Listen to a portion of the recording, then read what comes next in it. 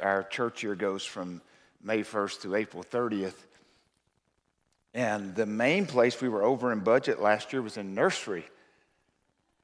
And I'm like, hey, we got to talk about what's going on here. Then it kind of dawns on you going, oh, yeah, I know what's going on here. So we need your help. So that's where our really, that was the main place we were over this last year in budget was that, okay? So, but you know what? That's the blessing of everything else going on, right? Amen. Let me pray here. Lord, as we start this new series around Hebrews, Lord, your word, help us as those who will be speaking on this over these next many weeks and really months, Lord, as we work through this wonderful book, Lord, that is filled with, we could do this the whole next year. Who knows, we might, but Lord, just help us glean and understand what the purpose of this letter was written, Lord. Lord, that today I just pray that the words of my mouth and the meditation and thoughts of my heart will be pleasing unto you, my rock and my redeemer. Thank you, Lord. Amen. You know, if you're receiving an email or text from someone, the written word, we often look at that and it's a very acceptable way to do it. We do that so often, for all kinds of different reasons. But I talk about it a lot of times. I like that for information, not for conversation. How many of you kind of work that? I'd rather just but a lot of us nowadays would rather just have a conversation, which again, I understand that. It's often very efficient to do that, but what if that person who's been emailing you or texting you, maybe you don't know them very well, but they've been emailing you, and then they show up at your door. And I don't mean in a creepy way, okay? I don't mean like they're stalking you kind of way, but they show up at your door, and now they just share what they've been sharing by email. Now they want to have that face-to-face. And now you see their countenance. Now you hear their tone. Now you see their body language. It changes things, doesn't it? And so much, like I said, the communication we have today is by the written word, and more than maybe ever. I said, when I got into ministry 30 years ago, there was 4 ways you could get a hold of me. Really, just really 4 ways. Office phone, home phone, U.S. mail, and face-to-face. That's it. There was no other way. How many ways are there today? And I've said often, it's not just people's accessibility, it's the expectation of that accessibility. Now they've got so many various ways, and if you haven't commented, you haven't liked, or you haven't done this or that, somehow or another you've shorted them. You've somehow or another dissed them. I don't know if that's the right word anymore. Do we still use that? I mean, that's 20 years ago, but you know what I'm saying? You're like, hey, you didn't say anything about that. You didn't respond to me quick enough. You didn't. Have I ever had that happen? By the written word. But if we're going to have a conversation, I'd rather do it by phone or face-to-face. That's just me. Let me ask you this. Have you ever heard someone's voice? Especially, when you hear them on the phone, but especially like a personality on the radio. And you hear their voice, and then you think you got this image of what they look like, and then you finally see the picture of them, you're going, I'm not even sure what that means. You just somehow in your head, you're going, this is what they look like. Now, some of you, if you're like me, you're cruising across the valley and you listen to certain different radio personalities. It depends on what you listen to, and I'm not saying you need to go listen to any of these. I'm just saying the ones I end up on with Wolfley, Ron Wolfley, or Burns and Gambo, or I hear Gatos and Chad, or I hear Mike Broomhead. How many of you even know who they are? Anybody here know who these people are? Okay, you know who they are. And the first time, and it's kind of strange because Wolfley played in the NFL over here on the left. He is the voice, the color analyst for the Cardinals. I don't know why the first time I ever saw him going, that didn't go together. Because you only know in part. And even if you met them face to face, you might even find out even they're different than what you hear, what they're saying on the radio. But even in person, like my mom, I think I told you on Mother's Day, I used to call my mom. My mom's been gone now 5 years, but passed away 5 years ago. But I used to call her, I'd call her other days too, but I called her every Sunday morning. Every Sunday morning. And we would talk, and it was important to me, but I believe it was important to her. But there was nothing like sitting in her mobile home, in her manufactured home. Let me say it even a more distinct, more manufactured home in Wicks, Arkansas, on that hill looking out across there. There's nothing like that, though. And I remember the day I drove away. And we had a unique way of honking the horn. We know that is kind of our deal. As we left my mom and dad's house, we'd honk the horn a certain way. And the last time I did that, in December 2017, knowing the only way I'll probably ever talk to her again is by phone. It works, but it's not the same.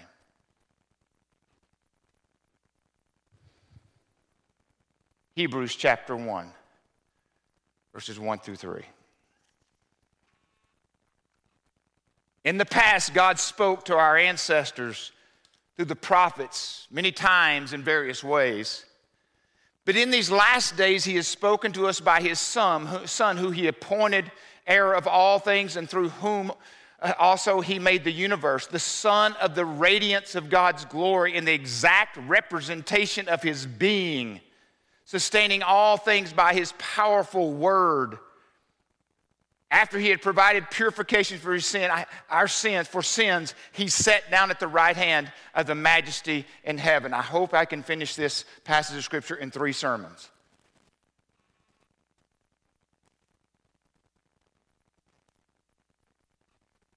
Well, let's drop back just a little bit in Hebrews, and there's others who could do a much better job at it, but I hope I can give you just a little snapshot. It's important for us to understand that is the writer of Hebrews, and we don't know exactly who this is, and there's theories, I get it, but we're not going to camp on that because it really at this point doesn't matter. But one of the things is these Christians, their faith is being challenged by the Jews. And the writer of Hebrews is trying to make a real clear point to not only those who believe, but even those who will hear the letter who maybe don't believe at this time, that this faith and what we believe is not a subset of Judaism. It is not, oh, let's tag this on, kind of like some of you like doing with Jesus. I'm just going to tag Jesus onto my life because it sure seems like a good bet, right? I'm just going to add Jesus to the mixture of all my other portfolio because I would just say inside of my portfolio of life, having Jesus in that portfolio is just a good bet.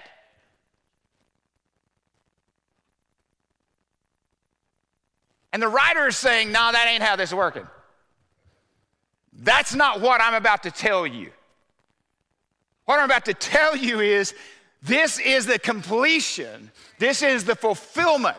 This is the apex. This is the summit of everything you've thought up to this point. I don't want you to miss it. For some of you, you have, over your lifetime, circumstances have brought you to June 4th, 2023. And you've gotten fragments and pieces along the way. You've gotten a little bit of wooing here, or you've been introduced to somebody there, you've met this or that, you've had encounters here and there. Can't really explain that. Okay, you have these things, and there's been these bits and fragments, and all of a sudden one day, boom, it now all begins to make sense. Anybody ever been there? I mean, I was 27 years old when that finally hit me going, all of this has been going and working for this moment.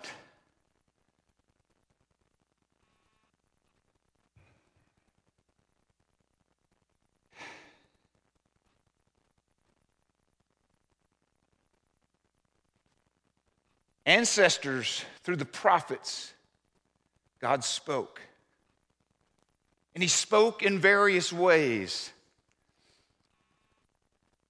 I know when I first became a Christian at 27, and I've shared with you many times, I won't go into detail, but I really didn't know much about Scripture. I really didn't know much about the Bible or anything along that line.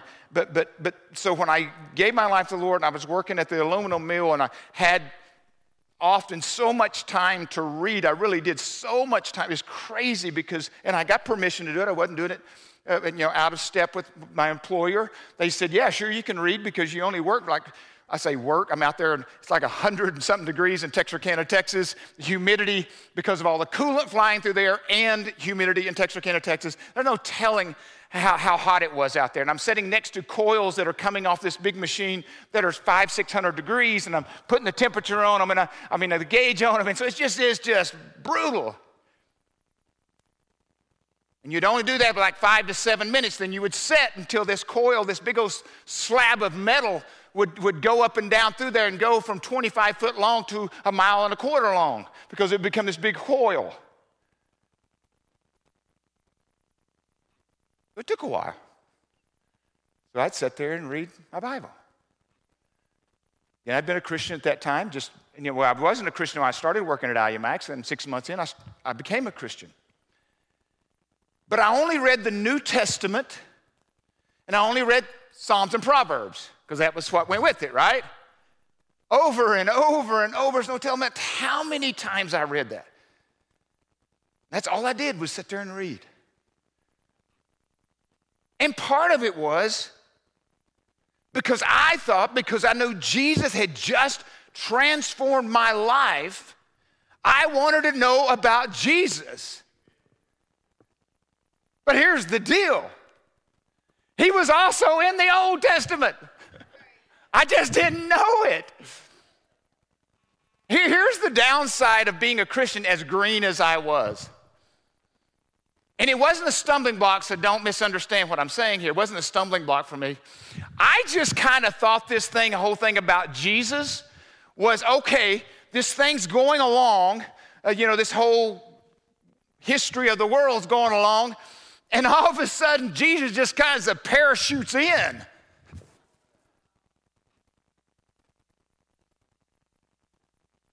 Saves the world. If that's all I ever thought, I'm still saved. Because I believe in Romans 10.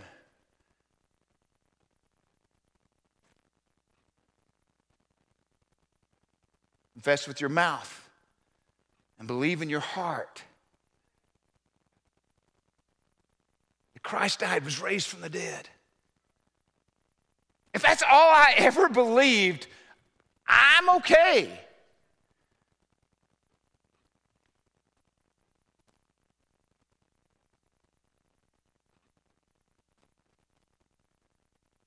Sure, God's been speaking through the prophets in various ways, through burning bushes, through visions, Isaiah in the temple. He's the fourth man in the fiery furnace. He's there, he's speaking, we're okay, don't worry, trust in me. He's showing up and speaking in various ways, and has been.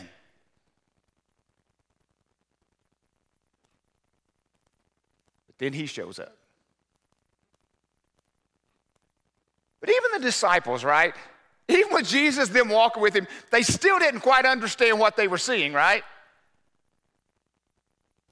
Because it is hard to imagine they're going, Jesus, when are you going to restore us? Acts 1, 6, and 7. When are you going to do that? Even after he's already died and been resurrected, and he's about to ascend, how do they still get that confused?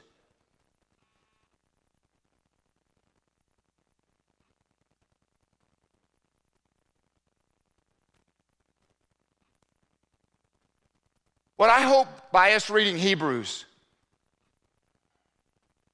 and us teaching on Hebrews,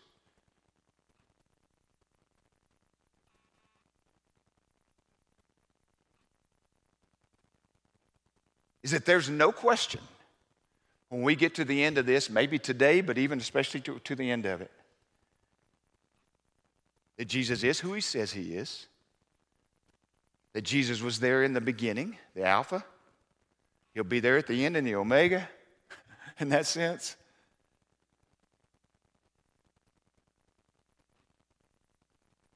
He didn't just parachute in going, hey, sure, I'll go take care of those guys. You know what? They messed up way back there. You know, and I was out doing something else, but God the Father called me over and said, hey, I need to get this cleaned up. I know I didn't realize this was going to happen. I didn't know that all this fall thing was going to happen. Now I got to get this cleaned up. Can you come help me? Well, okay, how am I helping you? Well, you got to go die for them because there's got to be a sacrificial because they've been sacrificing, so there's got to be blood Sure, I'll go in human form. Sure, I will.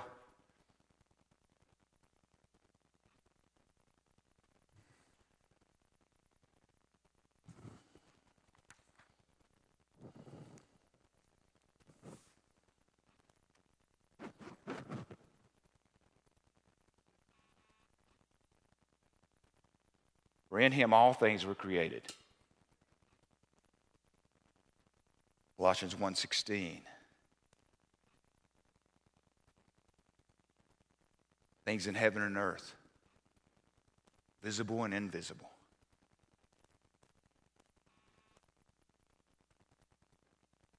Don't look for it, it's not up there.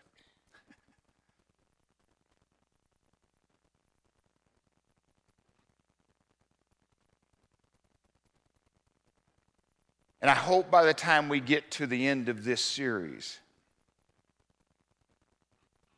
for some of you, maybe even today, you come to the conclusion, as I came to the conclusion all these years ago. Acts 4:12, salvation is found in no one else. For there is no other name under heaven given to mankind by which he must be saved.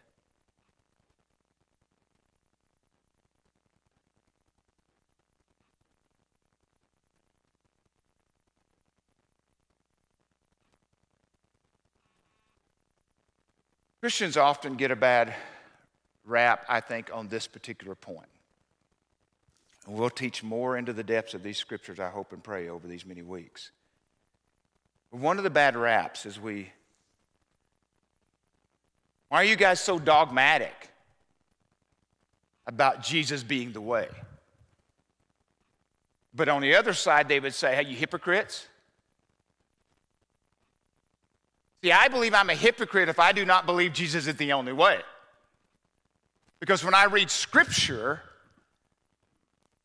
I believe it's very clear that he is the only way. And the reason going through Hebrews we will realize that he is the only way because he was there in the beginning. The whole universe is held up by him. We are willing to die on that hill, if you will, lack of a better way to say it. And so, yeah, we're a little dogmatic about it. We're a little bit sometimes going, okay, I want to do this with grace, but if I don't believe that, then I really am going to have a hard time with Hebrews. Because Hebrews is going to tell you over and over and over, he is the author and the finisher of our faith. He's going to tell you over and over, he was there in the beginning. He's going to tell you over and over and over, and if you don't believe that, you're going to be in trouble. And when I mean trouble, not with me. You're not going to get called to the principal's office. I don't mean that. What I'm saying is you're going to have a hard time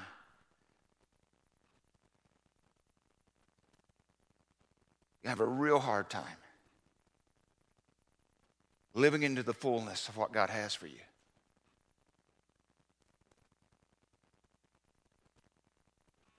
When you are not fully convinced that one, he is God. He's just not a reflection of God. He is God. He didn't just show up on the scene later. Thank goodness he did in human form, but he's always been there. That's the reason why when he says, you are a new creation, when you come to Christ, you're a new creation, guess what? He was there when you were created in the first place. That matters.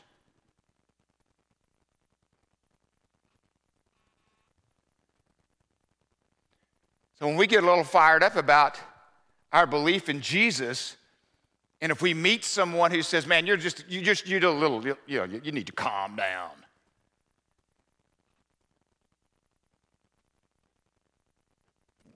We believe he's the answer for every human being, though.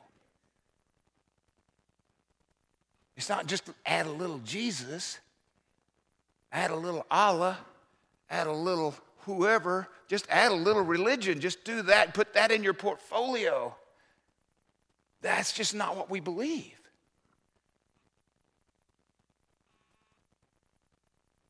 You know, I had a friend of mine who's Muslim, and one of his statements he made to me, I think I've shared this before, one of his statements he made to me one time, he and I still get along great, but he just made to me, he said, Kurt, I don't understand, he's taken it, said it as a general statement, then he asked me directly, he said, I don't understand why other religions proselyte, why they try to pull people away from other people's religion. I just don't understand that. Why don't people just leave other people alone? It just doesn't make any sense to me. And I was talking to him, and I said, well, how long have you been Muslim? He said, well, I was born Muslim. And he said, my family is Muslim. I'm of course, I'm Muslim. My kids are Muslim. And I said, okay. I said, well, I don't know if you know this, but I was born in a Christian home, but I wasn't born a Christian. He goes, well, I don't understand that. I said, my parents were Christians, but I had to be converted. You're not born Christian. You're not born a follower of Christ. Everybody who follows Christ has to be converted. And I said, so for us, it can be of no religion, of all kinds of religions. We just know that whoever's going to follow Jesus, and we believe he is the only way. You've probably heard it before. We believe he is the only way because we believe in order not to be hypocrites from what we believe Scripture says, we have to believe that. And we genuinely believe that. So, in order for us to be true to who we are, we share our faith with as many people as we're willing to listen, and some that are not. Because we believe everybody that comes to know Christ is converted from something, from nothingness to another set of beliefs or whatever.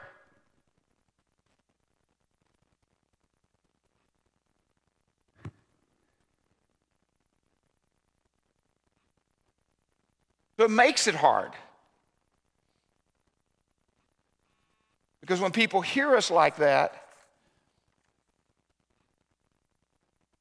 they think we're a little off, think we're a little narrow-minded. And so we read Hebrews and we read where God spoke basically since the beginning of time, especially when we read his word, and we'll talk more about that next week in the word that John talks about, the word. We'll be talking about Jesus.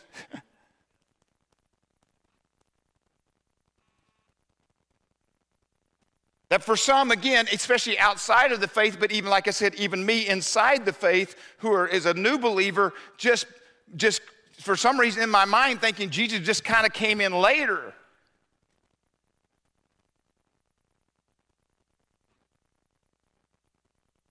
Again, we love heroes, right? And if that's all you ever believe, okay. But I want to challenge it. Years ago, when I was at Crossroads Nazarene Church in Chandler, we did a back when we had choirs and musicals, and not musicals, but orchestras and all kinds of different stuff. They asked me to read something with the song of music playing behind it. And I don't remember what the song was,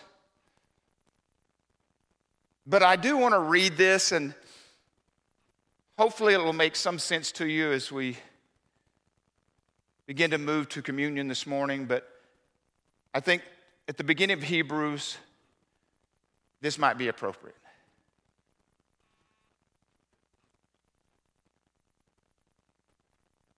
In Genesis, he is the seed of the woman. In Exodus, he is the Passover lamb.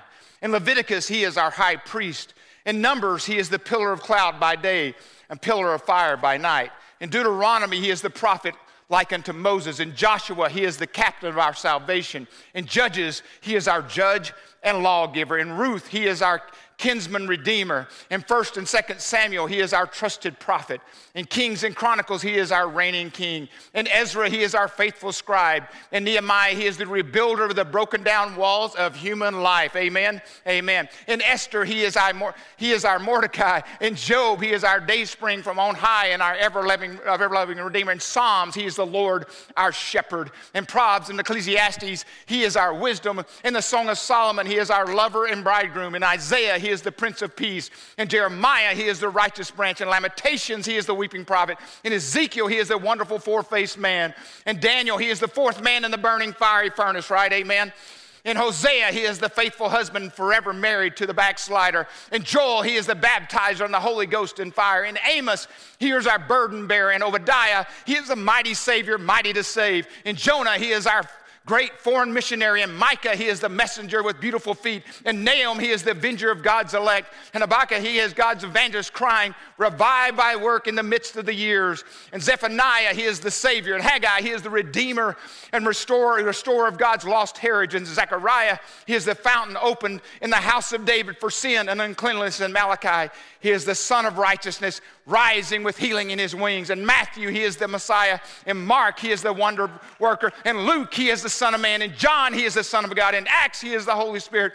In Romans, he is our justifier. In Corinthians, he is the sanctifier. In Galatians, he is the redeemer from the curse of the law. In Ephesians, he is the Christ and unreachable riches. In Philippians, he is the God who supplies all our needs. In Colossians, he is the fullness of Godhead bodily. In 1st and 2nd Thessalonians, he is our soon coming King. In 1st and 2nd Timothy, he is our mediator between God and man. In Titus, he is our faithful pastor. In Philemon, he is a friend that sticks closer than a brother. In Hebrews, he is the blood of the everlasting covenant. In James, he is the great physician. In 1st and 2nd Peter, he is the chief shepherd who soon shall appear with a crown of fading glory. In 1st, 2nd, and 3rd John, he is the everlasting love. In Jude, he is the Lord coming with 10,000s of his saints. And in Revelation, he is the King of kings and the Lord of lords.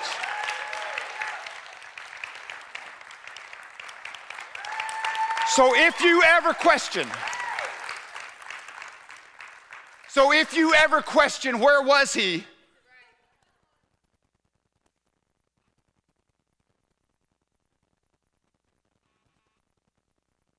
He loves you. He's on your side. He's coming after you. He's relentless. Amen? Amen. Band, won't you come back up, Adrian? As we move into time of coming together as a family around the Lord's table.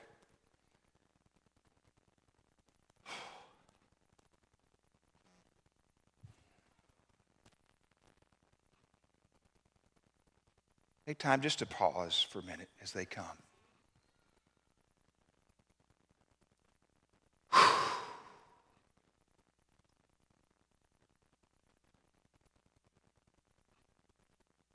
I love hearing that sound. Thank you, Lord. It reminds us, Lord, of this unconditional love. Of a baby being born into our family that have not earned one thing there is this overwhelming love for this person. Reminds us of your love for us, of going to the cross. But they don't deserve it. That really has nothing to do with it in this sense. Because you first loved us while we were still deep in our sin,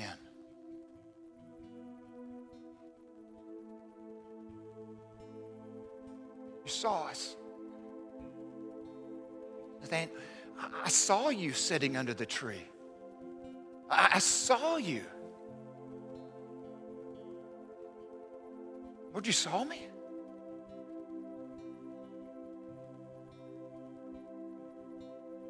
Or I tried to hide from you.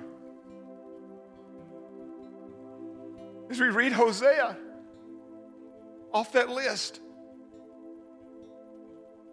we were Hosea. We were Hagar, Lord. In that story, we are the lost. We are the ones being bought back. We're the ones who have run.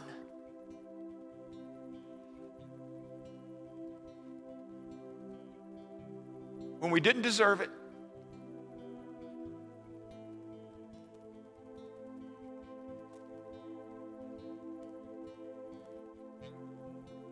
Lord, I pray as we now just take just a moment to pause.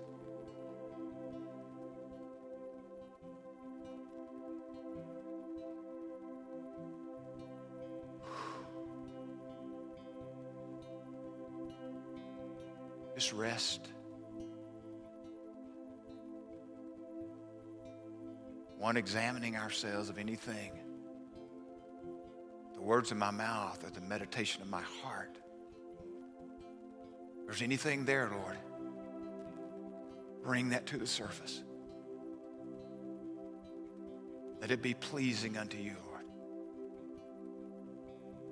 I take what is not pleasing and being recognized and willing and surrender. Or as we've said earlier, Lord, that one thing maybe that we have not trusted you fully with. I'm speaking to me, Lord, as much as I am to anyone in this room.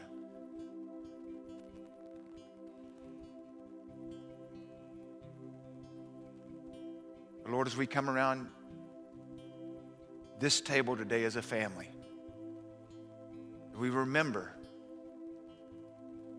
as we take the bread, represent your body. The blood that was shed for us. It brings into completion of all the things the prophets had said. Now in human form, your blood shed for us.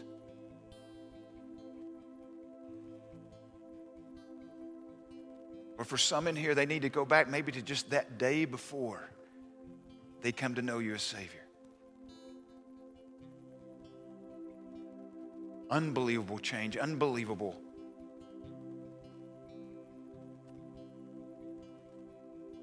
moment that changed the trajectory of their life. But Lord, for some in this room today, maybe today is the day of salvation. That, Lord, they would simply confess with their mouth that you are Lord. They believe that you died and rose again. Believe it in their heart. They shall be saved.